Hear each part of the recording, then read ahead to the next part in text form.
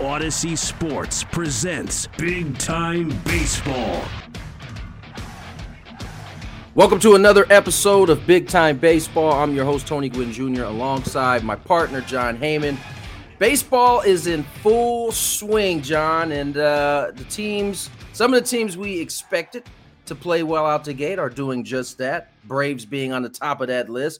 But one team that seems to never fail to surprise us year in, year out are the Tampa Bay Rays, and they are the remaining undefeated team in all of baseball.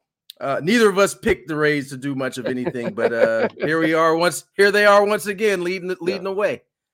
Yeah, I mean, you're asking me about the Rays. People ask me all the time, and I am consistently 100% wrong. I've never had them in the playoffs. I look at their roster and I say, who's he? Who's he? I mean, I actually know who they are because I follow it, but I mean, they do not have a bunch of all-stars on the team, and they manage to do well every year. I will give this one caveat. Their opening schedule is Tigers, Nats, A's. So they're 6-0 today. Point. Could be 9-0 tomorrow. Not tomorrow, but by the end of the weekend. They are much better than I thought, as always, and I was dead wrong. So thanks for bringing that up right away, Tony. Appreciate that. That's not just you, John. I think that's pretty much everybody. I haven't seen Tampa at the top of anybody's list, but here they are. And the schedule is the caveat, right? They haven't played teams that were expected to do really well this year. Nationals, A's are still coming up, but they are 6-0. You got to tip your hat to that. The Braves are another team. Only one loss. They took down the Padres in a walk-off last night. We expected that, though. This team is very, very talented, and they're not even 100% healthy yet. No, I mean, you're bringing up all my bad predictions. I actually had them in third, but I do have them as a playoff team, so to me, it didn't matter. They're really good. They're a very young team. No reason to expect them to go backward. I just thought the Phillies and the Mets would go forward. That hasn't happened yet.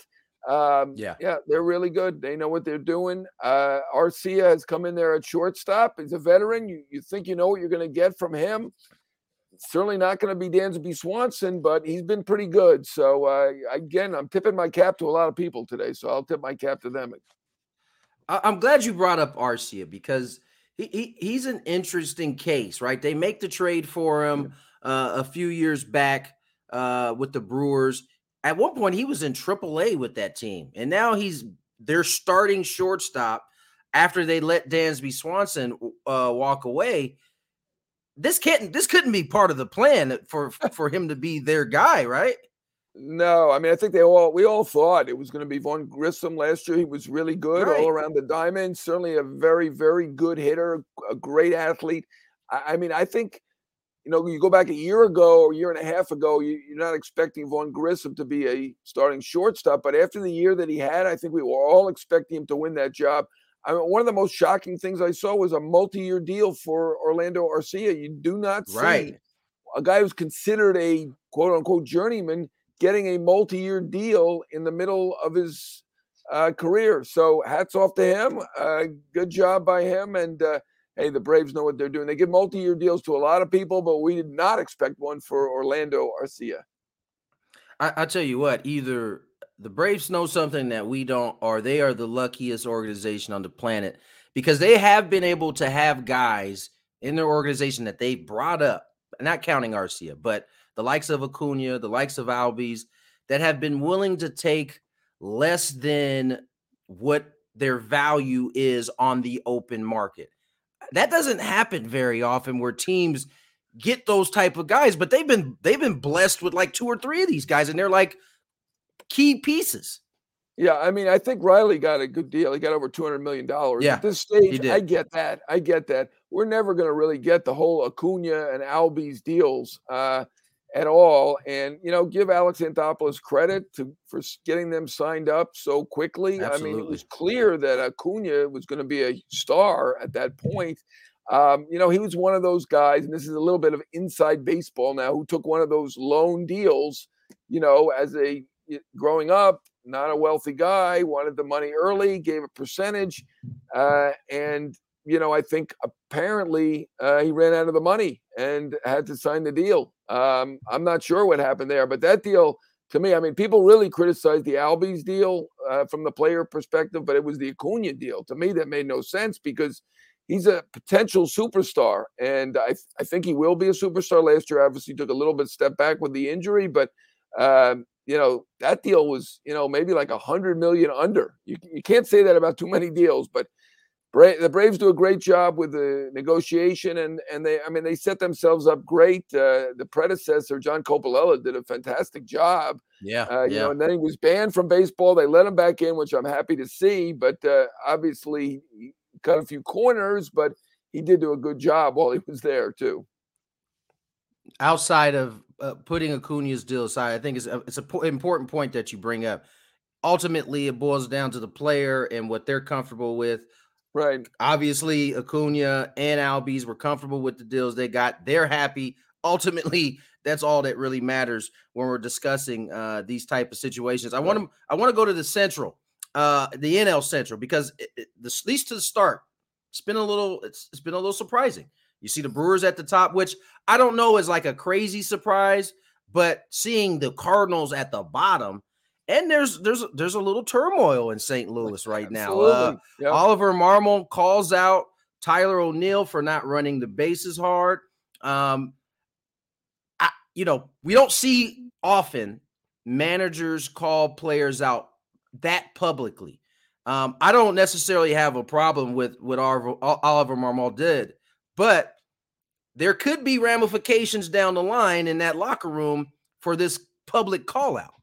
Right. As a writer, a journalist, I love it. I never complain about that. I cannot. I mean, I give Oliver Marmol credit for giving his honest opinion. Was he right? I'm not there enough to know. I think Tyler O'Neill's explanation does seem to hold some water, that he's been injured a lot with leg injuries over the last year or so, and he really wants to avoid that. And he's kind of working on a new gait to try to figure out how not to get hurt. And obviously did not run very fast and got thrown out. Now, was he not hustling, or was he working on his new gait? I don't know. It is something to see, in the first week of the season. This is not the Cardinal way for them to be publicly yelling at each other. You know about the Cardinal way, right? And this is not it. Yeah. And so it's good for us publicly to see stuff that's honest and legitimate going on, but I do expect them to work it out. But rough start for the Cardinals, and I'm surprised about the Brewers too. I thought they had some holes, certainly in that bullpen, which I think the bullpen's going to be big now with the pitch clock, bigger than it ever was. We shall see. It's obviously a long season, but I was just there in Milwaukee, and they looked incredible, beating the Mets, outscoring them 26-6 in the 3-game series. Two things can be true, right? Tyler O'Neill has dealt with some leg injuries and has missed significant time. So I understand where he's coming from when he's saying, listen, this game 3, 4, 5, I'm trying to get through the end of this season and be available for my team. But on the flip side, I also understand where Oliver Marmol's coming from, because I've seen Tyler O'Neill run. This is one of the quickest dudes in the league. I know his size may not say that, but I've seen this cat run. He is an unbelievable athlete. And so when I first saw the clip, before I saw any of the comments, I saw the clip first. And my first thought was, man, I thought he was faster than that. and so then later seeing the comments, it all kind of made sense to me. I do think these guys will get it together to get on the same page. This isn't the Cardinal way. Most of these things go happen in-house. We very rarely hear about it happening outside, but Oliver Marmol decides to go a different route. He's the manager. We'll see where this all ends. Let's move to the NL East. The Mets, a little banged up. Obviously, Verlander is on the IL. They've called up one of their top prospects. What can you tell us about where the Mets are right now? Yeah, rough start, 3-4, and that doesn't even tell it. I mean, they've been outscored by quite a bit. They started in South Florida, which is basically home games for them. Their fans were clearly on their side and did win 3 out of 4, but they were outplayed, outclassed, and give the players credit. They basically said that the Brewers outplayed us in every facet of the game, and they were absolutely right about that. I am a little concerned about the Mets. One thing I talked to Max Scherzer about was the pitch clock, which, he looked like he could use to his advantage in some ways. But I think being an older pitcher, it's not going to be that easy. Conditioning is going to be an issue for these guys who are over 30 years old and have to throw pitches every 15 seconds. And then, of course, the innings while their team is batting are shorter too, because the whole game has been speeded up. And it was interesting to see that Scherzer was basically dominant for 5 innings in both starts, got lit up in the 6th, 3 straight home runs against the Brewers in the 6th. Carlos Carrasco, same thing. He was pretty good through 4, not great, but pretty good. 5th inning, he walked the first 2 batters, and then he's out. Well, he's 36 years old. Mets are waiting on Verlander, who's 40, Quintana, who's 34. I mean, Scherzer basically said, well, it's on me. I've got to figure it out. He's making no excuses, but it is an issue, and he admits it. And I think it's a problem for these teams that have pitching rotations where the average age is 34, 35. Not going to be easy. Listen, I've been on the record saying I think conditioning is going to be an issue, not just for older pitchers, but for a lot of pitchers.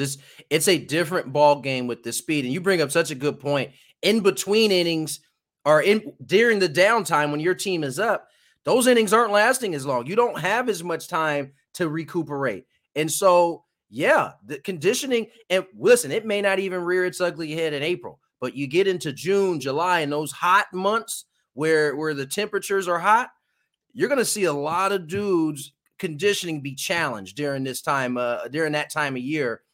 It's fun. It's a little weird that it's happening for some of the veterans now. I think that has more to do with just April not quite being as sharp as they would like to. But there's no doubt conditioning is going to play a major role in this.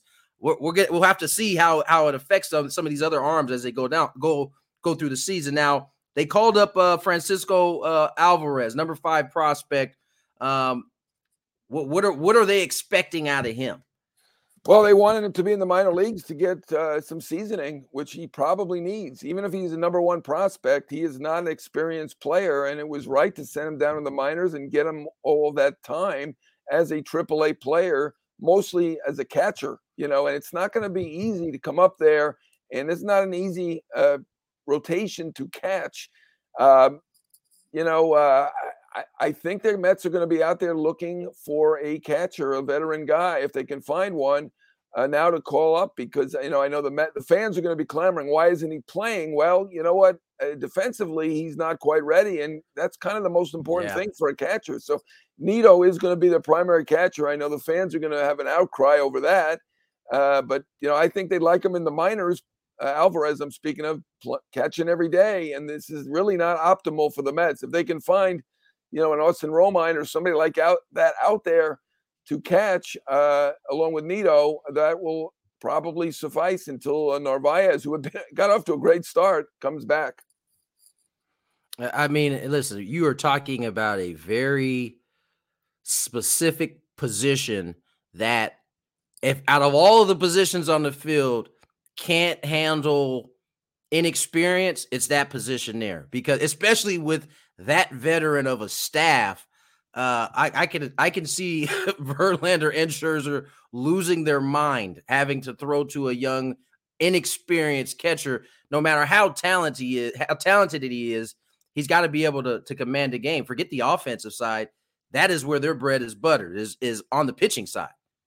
That is true. I do think they could use some help offensively too. They've had a rotation at number 5 behind Alonso. He's been they have very good players, a diverse lineup, a lot of speed, a lot of good hitters, but they don't really have a number 5 hitter behind Alonso. Optimally, Alvarez could do it. He could be a big benefit offensively, even if he's a slight negative defensively.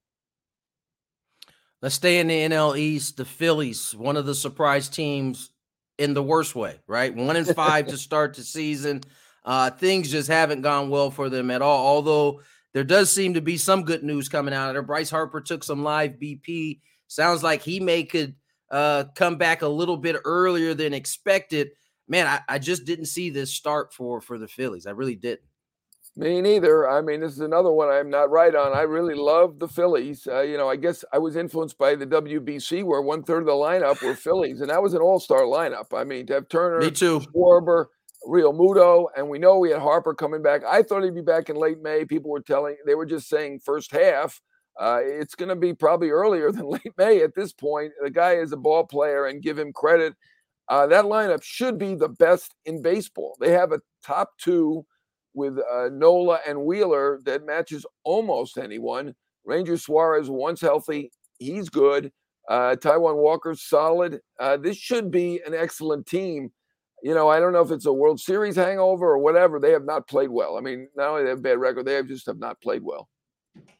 Yeah, no, they haven't played well at all. And I was with you. I was fooled. I don't know if I was fooled by the WBC, but I certainly was influenced by the WBC. I expect that they'll get it going in the right direction. Remember, Philly, they got off to a slow start last year and then found their way in the World Series. So it's the early part of the season. We won't get too far ahead of ourselves. Let's move to this next category. This popped up yesterday. And I think we could have all anticipated it happen, maybe not in the minor leagues, but we certainly anticipated some type of drama as it pertains to Fernando Tatis Jr. In his first start in AAA, he hits just a laser beam out to left. The young pitcher who gave up the homer wasn't too thrilled about the tweets that were being sent his way. And I think in response to those tweets, he virtually called Fernando Tatis Jr. a cheater. Listen, John, I've also been on the record saying this. This is something that I think Fernando is prepared to deal with, but he's certainly going to be dealing with it probably at an even higher level once he gets back to the big leagues. This is something we should expect all year long, especially on the road.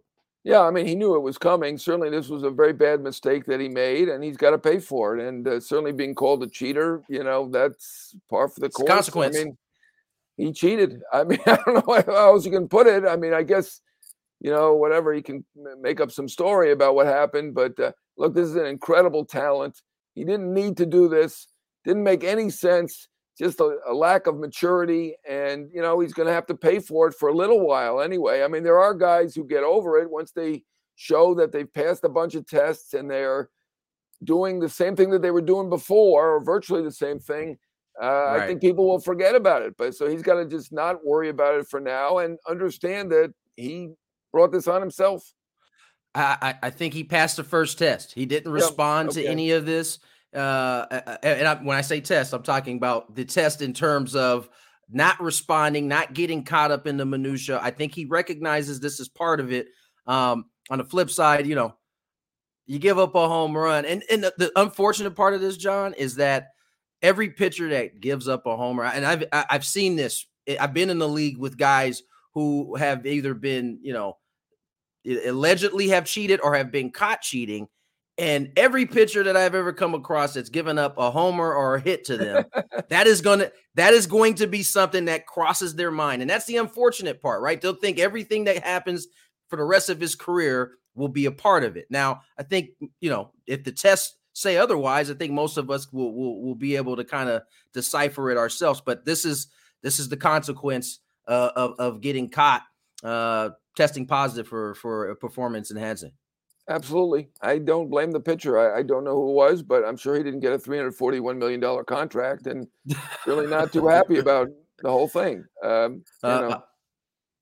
One of the other things that's going to be popping up, I think, especially early part of the season, is some of these pitch clock violations. Now, the theme that has seemed to occur in the first week of the season, which I like to call the Max Scherzer rule, because he's the one that really brought it to the forefront in spring training. But pitchers are still going to try to get away with it. And if umpires aren't alert, they're going to get away with it, and it's going to cause some irritation on the offensive end. We saw Tim Anderson get ejected the other day, and his ejection really wasn't even for arguing balls and strikes. It was for yelling at the pitcher for not making eye contact. Seems like, John, there's a certain amount of time that there's going to be kind of this feel-out situation, even as the regular season approaches and has come upon us. Yeah, I mean, Logan Webb, he fooled them, I guess. I don't know if he did it on purpose or not, but, that's the game that we have now. And the batters have to be cognizant of this. And you're going to have some, in your mind, unfair outcomes. If the pitcher's alert and the hitter takes his mind off it for a second, this is what can happen. I mean, I was at a game, Mark Hanna, who's one of the smartest guys in baseball, went to Berkeley. He was like fixated on the radar gun readings in the scoreboard and just forgot about the pitch clock for a second. And, the radar readings weren't working and he kept looking for it. And guess what? Strike three. He was out without a pitch thrown. So, they all have to adjust. There's going to be at-bats like that. And you just got to deal with it. Anderson's one was particularly galling, I'm sure. That he didn't have an opportunity. At least Canha could say to himself, you know what, I messed up. I forgot. I can understand why Tim Anderson was upset, but can't blame it on the pitcher. This is the rule, and got to play with the rules. These are the new rules. We had one in San Diego with Manny Machado. He I think he kind of forgot the time and was kind of fixing his batting gloves. He looked up, he saw 8. He tried to call timeout at 8. Ron Copa didn't allow it, rung him up. Choice words were exchanged. He was ejected. The clarification came down that, listen, you have to be alert at 8. If you want to call timeout, you got to get it off before. You either need to be alert at 8 and then call timeout, or you need to call it before the 8 seconds comes about. These guys are still going to be learning these rules. Of course, Shohei Ohtani, first person in history to get a pitch violation and a batter violation in the same game. He's the best. He can do it all. They're all going to be rung up, whether you're Ohtani or Machado or superstar. You're probably used to having a little more attention on you, having a little more time, not worrying about it. But the rule's the rule for everybody, no matter whether you make $300 million like Machado or you're about to make $500 million like Ohtani. Everybody has to abide by the rules. And, I do think at some point there needs to be a little discretion based on the circumstance of the game. Maybe not the star of the player, but the circumstance of the game. We don't want this happening in a playoff game or to end the playoff game for sure. And I hope there's some discretion at this point. Right now, I think everybody has to go strictly by the rules so the players can get used to it. And so It's fair for everybody. Yeah, no, I agree. I think there needs to, if they're going to make a tweak to it, they need to let these current rules ride for at least the first 3 or 4 months so these guys can get used to it. And then when the tweak happens, it'll be an easy adjustment. Certainly something John and I will be watching the rest of this season, as we will the rest of these teams. That's going to do it for this week's episode of Big Time Baseball. Thanks for listening. Jon Heyman, Tony Gwynn, make sure you catch us wherever you get your podcasts, including the free Odyssey app. Also, be sure to turn on that auto download feature to get our episode as soon as they drop. Until next week, we'll holla.